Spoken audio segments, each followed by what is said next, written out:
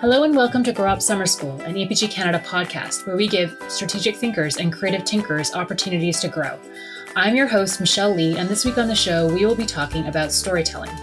The best strategists are natural storytellers. It's an important skill that we need to constantly hone. For the next few days, we'll be exploring this topic from all different angles, from how to inject mystery into your stories to how to find quiet, and today, how to slow down. Today we're talking to Carl Honore, author of In Praise of Slow, Challenging the Cult of Speed. And we hope you take a keen listen to today's show because you could be our lucky winner. If you are the first to email me at michelle@apgcanada.ca with Carl's top 5 tips, I will send you a free copy of his book. Just before we dive in, we'd like to give a special shout out to the team at Cossette for sponsoring this week's episodes. As one of Canada's leading strategy departments and supporters of strategic planning, they have shown a keen interest in continuing to help us foster and strengthen Canada's strategic talent, and for that we thank you. Now let's get into the show. Carl, welcome to the show. We're super excited to have you here. If you could please tell us a little bit about yourself, including your background, how you kind of came to this topic and why it's become so important to you. And if you could then share your top 5 tips. Sure. Well, first of all, thank you very much for having me on the podcast. It's great to be with you. I'm Carl Honore. I'm Canadian by upbringing, but I live in London, England now and have done for a long time. I was a foreign correspondent, covered Latin America and Europe. And towards the end of that, I began to feel like I was stuck in fast forward and like I was racing through my life instead of actually living it. And the moment I realized that I had just completely lost the plot, that I lost my compass, I just lost my way, and that I just become a kind of speed demon, was when I started reading bedtime stories to my son. And back in those days, I just simply couldn't slow down. So I'd go into his room at the end of the day and speed read Snow White. Like I'd be skipping lines. I became an expert in what I call the multiple page turn technique, which I don't know if anyone's a parent out there will probably recognize it. I mean, my version of Snow White was so fast it only had 3 dwarves. It was not a good look, right?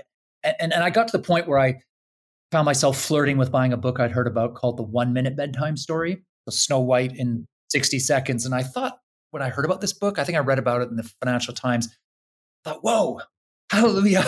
I need that book now, Amazon drone delivery. But then, the second thought came rolling in afterwards. And it was just simply, whoa, what have you become, right? Is this for real? And that was the moment of truth for me. That's when I hit rock bottom and I realized I had to slow down because I was racing through my life instead of actually living it. And back when I was so impatient and so fast and so rushed and distracted and multitasking all the time, just the slightest delay was enough to set me off. I think back to myself just, losing my rag when, if someone failed to run a red light or, whatever, or just people, or it was a big line at the bank or something. And now I look back and just think, whoa, that was such a gruesome way to live your life. I'm so relieved to have reconnected with my inner tortoise now and to have learned the art of slow.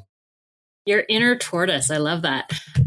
It's funny because I came across your book when I was in a very similar state and literally had on my daughter's bookshelf the 5-minute bedtime stories, the Fancy Nancy 5-minute bedtime stories. And I remember, I think I watched your TED Talk or, I had, followed some other podcast interviews that you had done. And I could so connect with that. And even what you say now in terms of, being constantly distracted, trying to multitask, feeling kind of always on edge. And in terms of you saying things would set you off. And I think, maybe you'll get into this with your tips, but one of the most useful things I ever learned was literally just to stop and breathe. And it's amazing how powerful that is. But yeah, no, I'm really keen to hear more about kind of your reflections and how because I think this is a daily habit. Like it's really easy to get back caught up in it again. It's a very conscious effort. So I'd love to hear your tips. Well, you've stolen my 5th tip. Sorry. I may have to pivot quickly rather than slowly and come up with one off the bench. But I'll start. My first tip is always the same, and it's very countercultural, and it's a scary thing to do in a world drenched in FOMO. But my first tip is always do less, right? Just do less. We are chronically trying to do way too many things.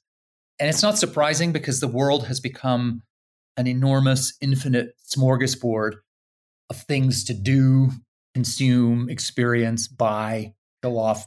And the natural human instinct is just to want to have it all. The trouble with having it all is that it's a recipe for hurrying it all. And so a big part of this slow revolution, slow with a capital S, this slow movement, is about streamlining. It's about pausing, taking the time to think deep and hard about what really matters to you, focusing all your attention and energy on those things and letting everything else go.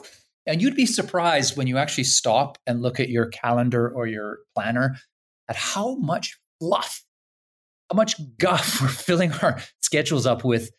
Why? Well, sometimes it's because we feel obliged by other people's expectations. Sometimes it's because we're just afraid of empty time. We're terrified of this idea of wasting time. So we're just constantly ramming more and more stuff into every minute.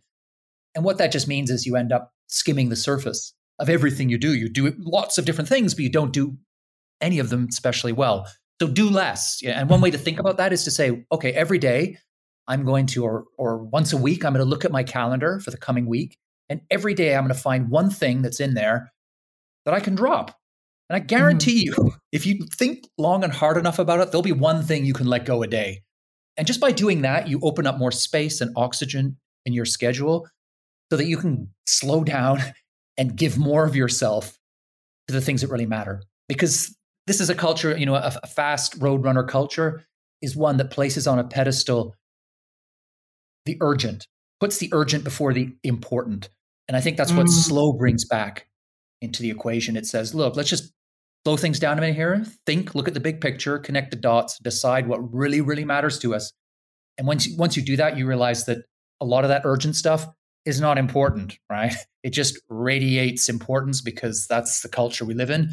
But if you take a moment to look long and hard at it, you realize you can let it go.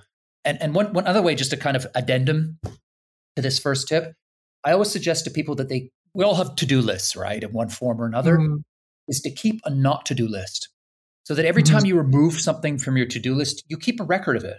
Put it on your not to-do list and keep those not to-do lists on your phone or in a drawer or pinned to a board in your office or somewhere, but close enough to hand that you can look at them from time to time, because it's super helpful to look back 6 weeks, 6 months later at your not to-do list and see all the things that you dropped. Because I'll bet you at the time you dropped them, there was a little voice in your head saying, can't drop this. It's too important, right? The sky will fall in. My career will come to an end. People will stop loving me. It'll be a catastrophe. But actually, when you have a bit of time and perspective and you look back later on, you realize, actually, you know what? I don't even remember that thing at the time. It wasn't important. And it gives you that bigger picture perspective that makes it easier in future to say no. Because that's my book is called In Praise of Slow. It could very easily be called In Praise of No. Yeah.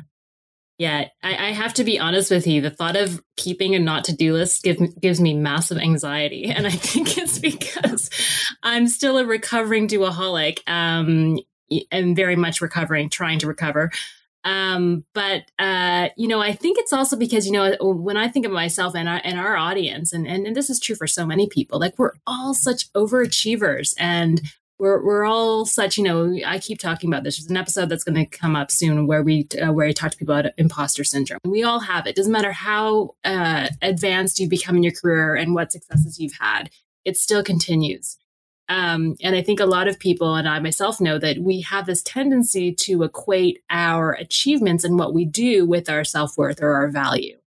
And so I think there's some really important, thoughts and reflections and learnings there. And I also really connect with what you're saying in terms of we live in a world where there is absolutely limitless choice. I mean, you can just even look at ice cream. Like there's beet flavored brie, whatever ice cream. There's no limit to what you can get. And so it then makes sense that it would be unnatural maybe to try and put these limits on yourself. Yeah, I mean, we are human beings. We are creatures by our very nature of scarcity. That's how we were forged on the, in the ancient times, in the savannah in Africa. And now we suddenly find ourselves in a land of superabundance. And we just, we struggle to cope.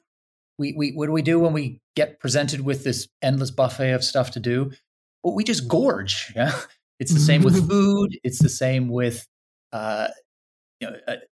notifications and social media. We just can't stop because we're almost hardwired to just take more and more, because that's what we were built to do, is to gorge, feast when there's some stuff there. And then because the rest of the time will be famine. The trouble is, in the modern world, there's never famine. It's all feast. and that leads to all kinds of misery and tears. I just want to throw in another little thought here about, you talked about overachievers and so on. And I always think when people say I'm an overachiever and so on, and I've got that type A gene as well.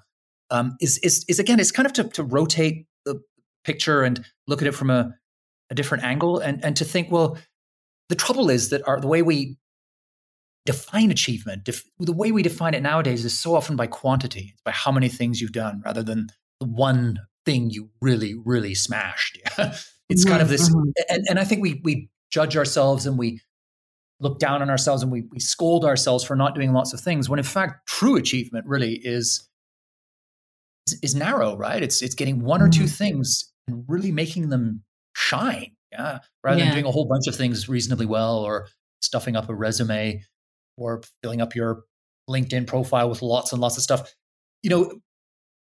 Looking back on your deathbed, for a start, nobody looks back and thinks, I wish I spent more time in the office, or more time on LinkedIn, or social media. And yet, where are we spending most of our time? That really, whenever you look back over any decade, there's only going to be one or two things that really jump out at you as being great real achievements. And just think back, if you could spool back to the start of that decade, and instead of frittering away so much of your time and energy and oomph on a whole bunch of other things that were completely forgettable and not that important, if you just let those things go and zeroed in on the one or two things that were going to define that decade for you, think of what achievement would mean then. I mean, it would just be transcendently different. It reminds me of a quote from Warren Buffett, the legendary investor, who once said that the difference between successful people and very successful people is that very successful people say no to almost everything, right? Which, there you go. That kind of buttons up that first tip. Yes, I've definitely fallen victim to say no more and do less. Yes, absolutely. I've definitely fallen victim to saying yes to too many things, and then had to try and, find my way out of that hole. So do less. What's your second tip? My second tip is unplug, right? Technology. I'm not a Luddite. I have all the gadgets. They're great. They're fun. They're toys. They're tools of productivity. Couldn't live without them. But they all have a red button somewhere, right? That means off. And when we don't use it, the tables turn and the gadgets become a problem. We become enslaved to the screen, to the grid, to other people's timetables and expectations and so on. And so, I think it's normal. Anytime a new technology comes along, it always takes us time to hammer out the social protocols and cultural norms and rules and stuff around it to get the most out of it. And usually at the start, we go overboard. I think that's what's happened with the kind of information technology, this whole kind of people being online constantly or 24/7 and sleeping with their phones and getting up in the middle of the night to check email and all that stuff. I mean, that's just patently toxic, right? I mean, there's no study that doesn't tell you otherwise, right? Anyone who's read anything about technology knows that we need to switch off. And in fact, when you go to Silicon Valley now, people who are on the bleeding edge of these new gadgets, what are they doing with their screen? They're turning them off, right? They're picking times to be on and many, many other times to be off. They're doing the same with their children. They're holding back the phones and the iPads as long as they can, sending them to schools that don't use screens, all that stuff, right? So unplug, be wise, be sage, be balanced about how you use your gadgets. Be disciplined, right? Say, okay, during these sets of times, I'm going to be on and I'm going to make the most of all of the speed that the information superhighway brings to me. But in other moments, I'm going to unplug, slow down to a more human pace. And in that time, I will be able to let my mind wander. I'll be able to tap into creative thinking. I will be able to listen to other people and have conversations like people used to have before they were worried about that thing vibrating in their left pocket. So it's about, again, this whole slow evolution is not about doing everything slowly. I'm not a Luddite, right? As I said a moment ago, faster is often better, but not always, right? So slow create is about, like musicians talk about the tempo giusto, the right tempo for each piece of music. That's what this slow culture quake is about. It's about going fast sometimes, going slow other times. It's about being present in the moment. Ultimately, it's about doing everything not as fast as possible, but as well as possible. And that you can apply that thinking directly to our use of technology. Sometimes you want speed, right? There are times when I want my broadband connection to be, I've got a 1 gig connection. I don't want it to be any slower than that. But there are other times when I don't want to be moving through my life or the moment at the speed of a gig, right? I want to stop and pause and listen and be aware and feel and think and reflect and do all the stuff you cannot do when you're in high-tech roadrunner mode. So that second tip is very simple. Unplug, right? Find those moments, switch off. Everybody's going to find their own formula for doing that. There's no universal recipe for when to switch off and when to switch on, and it will take time. If you're an always on kind of person, you won't sort this out tomorrow morning. There will be withdrawal symptoms, but you will get there, right? And once you get there, you'll never go back to being on all the time.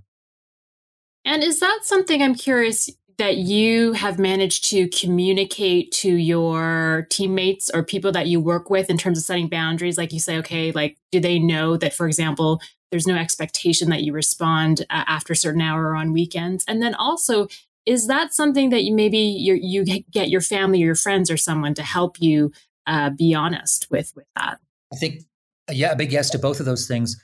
No man is an island, no woman either. These days, we're all super connected. So you can't turn up one day and declare unilateral slow or unilateral unplug. It's just going to fall apart.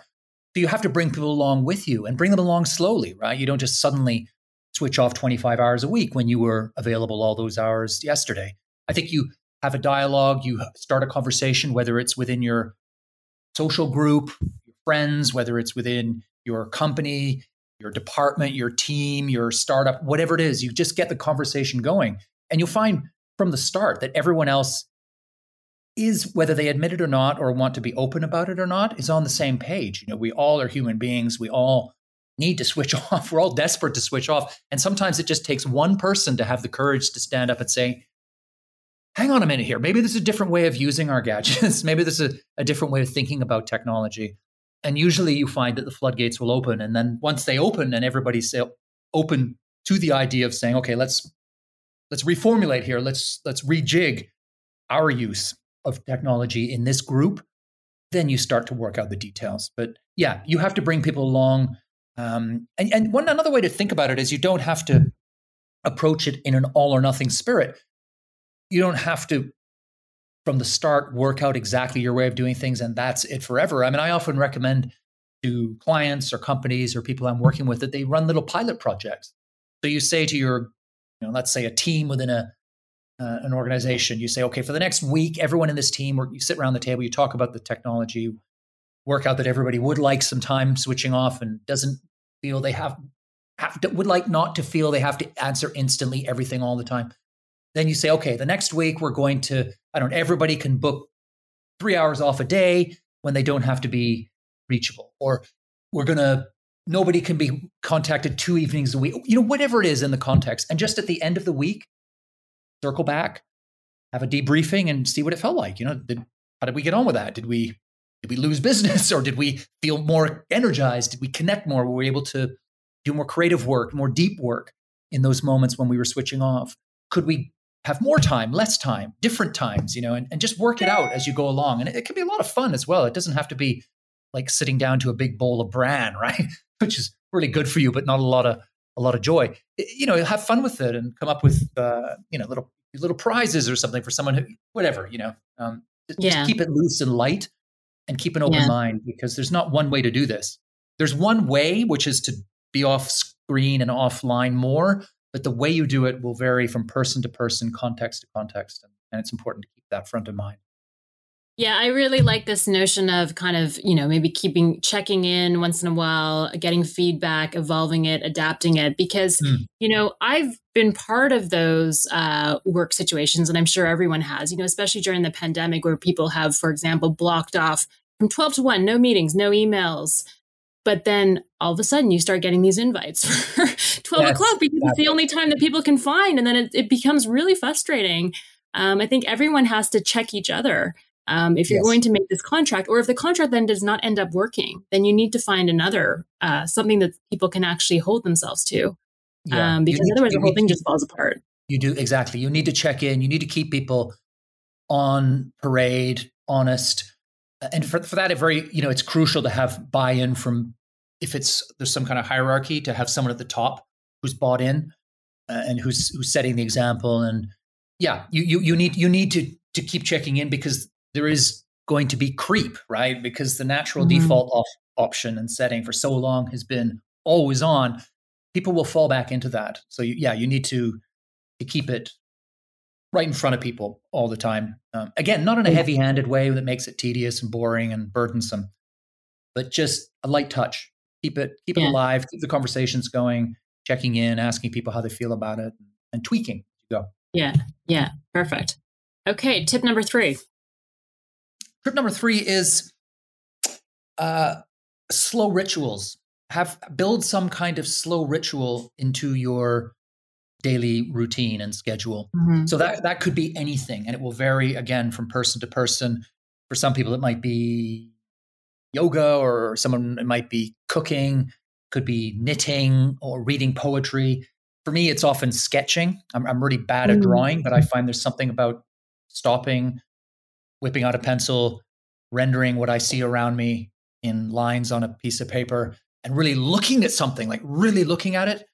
Something we very seldom do nowadays, because we're just glancing most of the time and moving on to the next thing. I find that really slows me down. And it's useful to have that slow ritual embedded somewhere, ring fenced off in your schedule, so it becomes a sacred stopping moment, a Mhm. moment that inoculates you against the virus of hurry, and just Yeah. build it in there. It doesn't have to be a 3-hour pit stop. It can be 10 minutes. It can be 20. It can just be whatever works for you. But just to have some kind of slow activity that look forward to, and then it will leave that slow glow with you after you've done it, and you go back into the faster moments of your day, and just have it in the schedule in there. Because if you just say to yourself, yeah, I'll do that from time to time, you kind of won't, right?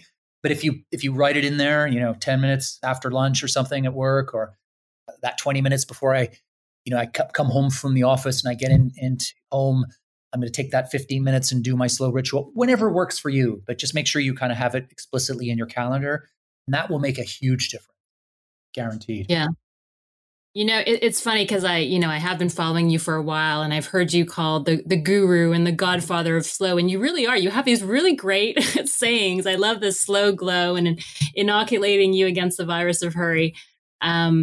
Such a great way to term it. And I love the slow rituals because, we are such creatures of habit. We can have the best of intentions, but until we actually weave it into our daily lives, it's really hard to activate against. Yeah. And I'm actually at the moment toying with the idea of writing something, possibly even a book about rituals. It's really Mm. early embryonic stage at the moment, but I just feel like rituals are something that, and not necessarily slow rituals, just rituals in general. And I feel like rituals are almost antithetical to the fast forward, frictionless culture that we live in now, because rituals, if you look at them in a cold, pragmatic way, they look like a waste of time often, right? Because Mhm. they don't deliver an obvious result. They're something that look like a luxury, but actually they're Mm. immensely powerful. Rituals of all Mhm. kinds. They help in so many different ways. There's such good research on how rituals of pretty much any kind can help reduce anxiety, stress, boost performance, bond us together, deepen relationships, sharpen our pleasure in sex and food, all kinds of things, right? And yet, in a world that regards anything that doesn't seem obviously efficient and productive and generating clear outcomes in the moment, those things just get thrown out the window. And it's interesting that rituals are something that exist have existed throughout history, across geography, and around all cultures. We have these little rituals, these little things that we do. We all have them, right, in our lives. It might be something as small as, if you play tennis, you maybe, like Serena Williams, bounces the ball 5 times, counts it out 5 times before every serve. Second serve is 2 times, apparently. Just little things like that can make a difference to how you perform the next few minutes or next few seconds. Yeah. Well, I mean, when you were talking earlier about sketching or cooking or yoga or like whatever it is, I think there's a real interesting irony, because I do find that it doesn't look like it's directly productive, but often I find, and I'm curious as to whether you do as well, sometimes my best ideas come in those moments, or if not immediately, then they deliver themselves later, because it's the time when I've managed to fill myself up with, whether it just be mental rest, or maybe it's something, I'm watching a show or listening to a podcast, like completely unrelated. But you remember something, and you are able to bring it back out later. Well, that's exactly how the brain works. I mean, research and studies have already revealed that when we're in a relaxed, unhurried, mellow, slow state, that the brain shifts into richer, more nuanced, more creative mode of thought that psychologists actually call, they call it slow thinking. Surprise, surprise, right? There's a clue in the title. And actually, I'm sure all of your listeners now will recognize the phenomenon, right, that you've just described. If you just think for a second, when do your best ideas usually come to you? Right? You ask that question, and the number one answer you get around the world, because I ask that question in every kind of public arena event you can conceive of. I ask that question, and no one ever says, my best ideas come when I'm juggling 45 emails or racing to meet a deadline with the boss breathing down my neck. The number one answer that people give you to that question is in the shower, right? In the shower. It's in those moments when we stop, those little in between, those little interstitial moments that seem like a waste of time. Nothing's happening. Nothing productive is going on, right? Because you're just being, you're not doing. But we are human beings, right? We're not human doings. And when we shift into that, just that being mode, and sometimes those slow rituals can be a really good way to do that, that's when the music and the magic happen, right? That's when a lot of the creative sparks begin to fly. And all the great thinkers in the arts, sciences, business throughout history have always understood that, which is why they have all talked about the importance of quiet, reflection, or even just going for a walk, right? The power of going for a walk, which is something a lot of people discovered again during the pandemic. Yeah. The beauty and the power of just strolling. Yeah. Without an aim, not power walking, just walking, right? And it's something that unlocks all kinds of secrets and thoughts and breakthrough ideas through that slowness. The permission to stroll and have showers, I think, is an important tip. In that order, What's your tip number 4? Tip number 4 is Mother Nature. Yeah, get out into Mother Nature. The science is super clear on this, whether you call it green therapy or forest bathing or whatever. We are creatures of the natural world, and being in a green space is soothing. It makes us feel calm. It makes us more serene. It actually has a physiological effect on us. The stress hormones go down, blood pressure goes down. It's just there as a kind of slow injection all around us is Mother Nature. And now, obviously, if you're living in the middle of a big city, there's less of it around. But you don't have to be in the middle of a forest in the Rocky Mountains, right, or halfway up a mountain in the Himalayas. You can go to a park and just be around green space. They've shown that even just having plants in an office, having green to look at, has that glorious, delicious, slow trigger to it. So tip number 4 is get out into nature. Do your walk in nature if you can. That's also something people often say, oh, slow is for rich people. You've got to pay for Pilates and yoga and 5-star Michelin banquets. No, most of the slow stuff is free, right?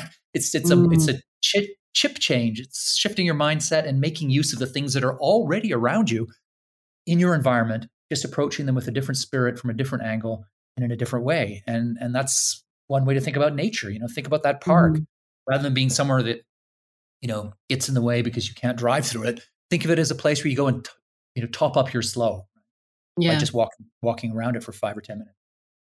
I find as well, I mean, I don't know how many of our listeners like either kids or a dog as well are a really great trigger for this, for obvious reasons. But and you talked before about kind of friction and frictionless. I almost think of those as two kind of maybe examples of so-called friction, but in a good way, because they can help you kind of get that escape that you need. Encourage you to do so. Okay, great. What's your tip number 5? Well, tip number 5 was breathe, right? Since you've you beat me to the punch there, I think maybe I'll throw in another tip, which is be of service. Right? Mm-hmm. And this takes a little bit of unpacking. A fast culture, fast forward, roadrunner, speedaholic culture is a selfish culture, right? Because mm-hmm. you get disconnected from other people. You end up in your own speed tunnel. The only thing you can see is your own to-do list. You lose touch with the bigger picture. You become obsessed with just getting to the next stage on your personal journey to whatever you have defined as a success or achievement. And I think that explains why the modern world it's become more and more kind of consumerist, more and more competitive. It's also become less and less altruistic in some ways. It's become less and less. There's been less and less solidarity around. And a surefire way to reconnect with other people is through slowing down, right? You cannot listen to someone faster because you're in a hurry. Yeah? Mm-hmm. You have to slow down to their pace. You have to be present with them. You have sometimes just to be there while they work out their stuff and then are able to open up and tell you what they need or how they can help you even, right? There's a wonderful African proverb, which is, if you want to go fast, go alone. If you want to go far, go together. And that gets at what I'm saying here with tip number 5, which is that by being of service to other people, of putting other people first, you naturally you slow yourself down. It is inevitable. You cannot put other people first fast. It just can't be. It can't be done by its very nature.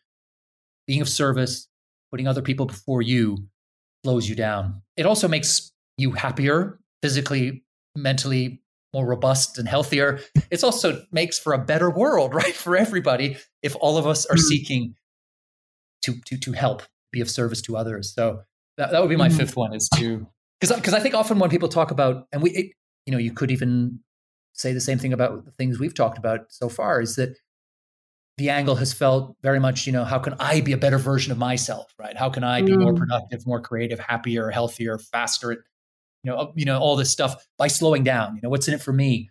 So I think it's nice to throw in the 5th one here that flips that on its head a little bit and says, actually, that's not the end game here, right? The end game, ultimate goal of slow is not to become, just to become a better version of yourself, right? That's not enough, I think. I think the ultimate goal here is to make a better world for everyone, where everyone can be a better version of themselves together. And a way to do that is through slowing down and taking concrete, intentional steps to help other people. So I would make that my 5th tip: be of service. Terrific. And I like, where we started in the beginning, you talk about this, epiphany you had when you were reading stories to your son and trying to get through them in a hurry. I find, and I connect with this as well, you either have an epiphany, or maybe it's an epiphany and this other thing, which I'm going to talk about, which is you just completely burn out. That's the other way to get to this. I mean, I sort of feel that if I hadn't had that bedtime stories epiphany, I possibly could have had a burnout, because that so often is the way that the body is keeping tab, it's counting the bills up, and eventually it sends you the bill, right? And so often it's the body that just says, no, we can't do this speed anymore. And I don't know, you can't get out of bed one morning, or your hair starts falling out, whatever, right? It's just the body that says, enough of this, right? You've got to slow down.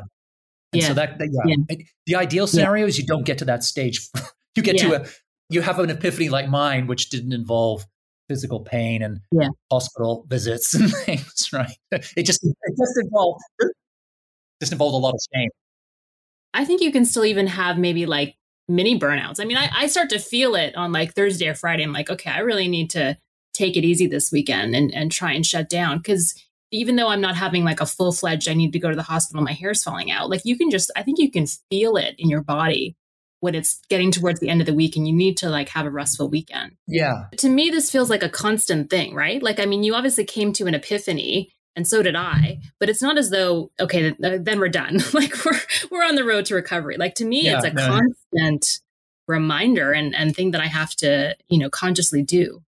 Yeah. And I see that in my own life, that I'm so much more aware now post epiphany and having slowed down and embraced slow in every aspect of my life, that I'm much more aware of what my body is telling me. Right. So if my body is saying, look, that's it, you're done, or tomorrow needs to be a gentle day, or maybe tomorrow needs to be a day off or something, I will listen to my body. Whereas before I would have powered through. And, sometimes you just have to power through, right? That's the nature of the game. There are moments in life when there's just no choice. You've got to suck it up and power through. We've all been there. I'm sometimes there. But that's the ideal scenario, is that that's not every time, right? Like sometimes you power through because you just have to. But if your life is constructed in such a way that every time you get a message from your body saying, slow down, put the brakes on, you just power through, then you're heading for trouble. Sooner or later, a big burnout is coming, right? So it's about paying heed before the epiphany. And as you say, it's about paying heed after the epiphany to your body. It gets a whole lot easier after the epiphany because you've done all the thinking, done all the homework, if you like, the metaphysical, sort of the inward looking homework. You've worked out who you are. You understand your body better. You know what's important. So it's easier to pay heed to your body then. But yeah, we all have these signals. Everyone listening to this podcast will have noticed this signal probably in the last 2 weeks of their body just saying, whoa, steady on there, right? Maybe it's time to think about changing the pace up a little here, putting on the brakes, maybe, and it's just so important to be attuned as sharply and acutely as possible to those warning signals and to act on them wherever possible. So sure, sometimes you're going to have to power through, but don't make that your default setting. Make that the exception to the rule. The rule should be, wherever you are in your journey of epiphanies and slowing down, the default rule should always be, I'm going to listen to what my body's saying. I'm going to act on it. Yeah. Yeah. We've talked about kind of this need or this feeling of needing to achieve and imposter syndrome and all these other things. And I feel as though, and I mean, sure you must have come across this as well. There's this massive culture, this humble brag of like, oh, I'm so busy. Because busy equals success and busy equals that I'm in demand and that I have value. How do we start to change the narrative and say, yeah, I'm actually not that busy, or like I've got things in check. I mean, to say you're not busy is a signal like, oh shit, I might be fired, or there's something wrong. But how do we change that to be something more positive, as I've got it under control and it's actually okay if I have some downtime because I need that downtime and that's actually my best time. Well, I think, and I'm always wary of calling on the language police and so on and telling people what words but I do think that we should, all of us, use that word busy a whole lot less, right? Next time someone says, how are you doing? Don't just say busy, right? That reflex knee-jerk answer that we all throw out because it makes us sound and feel important. Maybe think about saying the truth. I mean, that happened a lot during the pandemic. People actually started answering that question honestly, saying, actually, I'm not so great, or my partner's not well, or whatever, and just humanizing ourselves rather than carrying on this charade where everybody is a high performance, working robot, because we're not. So I think check your language, try to find ways to avoid putting busy on a pedestal and using it as a badge of honor. And maybe even sometimes say, spin it around and say, oh, I was just so busy yesterday, and make it a, pejorative, make it a bad thing to have been over busy, crazy busy and stuff. And just play around with the language, because the language can change the way we feel about ourselves and the way we move through the world. I think there's a bigger macro answer to your question, which is that it touches on some of the things you've mentioned along the way about achievement and how we define it and so on. One of the things that happens when you start to embrace slow is that you open up to the importance of other parts of your life, right? Because very often when you're stuck in fast, the whole kind of road runner, it tends to be about work generally, right? And so work becomes the benchmark, it becomes the yardstick, it becomes the way of measuring whether you're successful or what your worth is. But once you slow down and you start to read bedtime stories without deploying the multiple page turn technique, right? And suddenly you realize that what had been a painful chore, right? Reading bedtime stories at the end of the day, and you just couldn't face it. It was too slow. Once you start doing it slowly, it becomes a reward, right? It becomes a prize at the end of the day, a thing you look forward to. And you get that back from your child, right? It becomes something you can feel, you can sense your child lighting up in that moment. And that becomes a kind of success, right? That becomes another metric of achievement. So I think the more you slow down and bring your whole self to other parts of your life that were maybe neglected because you were either too fast, too busy, or too drenched in work, then those things begin to occupy more space in your universe, right? And once they occupy more space, then they become part of the conversation about success and achievement. And you start to think, well, like picking up my fifth tip, for instance, right? You start to be of service, right? Suddenly you're volunteering at the local vegetable garden in your neighborhood, right? And that's an incredibly fulfilling thing to do. You meet new people, your hands are in the land. I mean, I'm doing a bit myself. It's just an extraordinary, simple thing to do. And those are the kinds of things, again, I used the metaphor earlier of lying on your deathbed and looking back. Those are the things that are going to define you, right? Sure, you're going to think about work and stuff, but it's really going to be those slow moments that even in here and now give texture, color, meaning, joy to your life. They're the ones you're going to remember later on, right? The time you took to have a long walk with your grandmother, the month before she died or whatever, or the time you spent helping to build a community garden that now feeds school for underprivileged children, or whatever. All those things enter the equation when it comes to defining success. So I think slow can help you get to a broader, richer, more human, and just a better definition of success and achievement as well. It'll help you achieve a lot more at work. But again, that's not what it's all about. That's not the only aim here, right? The aim is to widen the lens and say, let's have a broad definition, a broad embracing definition of success and achievement. Yeah, I think that's a really important point, because I think, and I, relate to this, I think it's really easy to get addicted to the buzz or the endorphin hit or whatever you get from accomplishing something, getting it off your checklist, crossing it off. But in the same way as you talk about, there's maybe not quite the same, but it's a different and oftentimes mostly better endorphin rush or feeling of happiness that you get from connecting with someone else, enjoying some kind of a hobby or something that you do. And I think the other reflection is speed can give you maybe some short-term joy. It can also make you incredibly miserable when you become a slave to it. When we were talking before about the feeling of always being on edge, kind of, losing your shit at someone, or the feeling of just being completely burnt out and just like you're on a constant hamster wheel. Since I have employed some of these techniques that you talk about, it's just like so much happier and human, as you say. Yeah. I mean, as the science is so clear on this, that those simple, slow exchanges, helping an elderly person cross the street, chatting to the person who sells you your newspaper or your coffee in the morning, helping out in a local garden, just all those little small acts of kindness, those little moments of human exchange, they actually have a physical effect, right? They're good. They're good for us physically. They give us a dopamine squirt. We get oxytocin from embracing and all that stuff, the happy social hormone. But it also just, it's better for us physically and mentally. It's better for our mental health. Just think back to the pandemic and those lockdowns. What was it that we missed more than anything? We missed social contact. We missed being in the same physical space with other human beings and just just being together, doing stuff together. That's what we craved. That's what we rushed back to get. We didn't rush back to spend more time looking at spreadsheets in the office, right? We just didn't. It's I think the pandemic for a lot of people, pandemic was a nightmare, right? And I wouldn't wish it on anyone.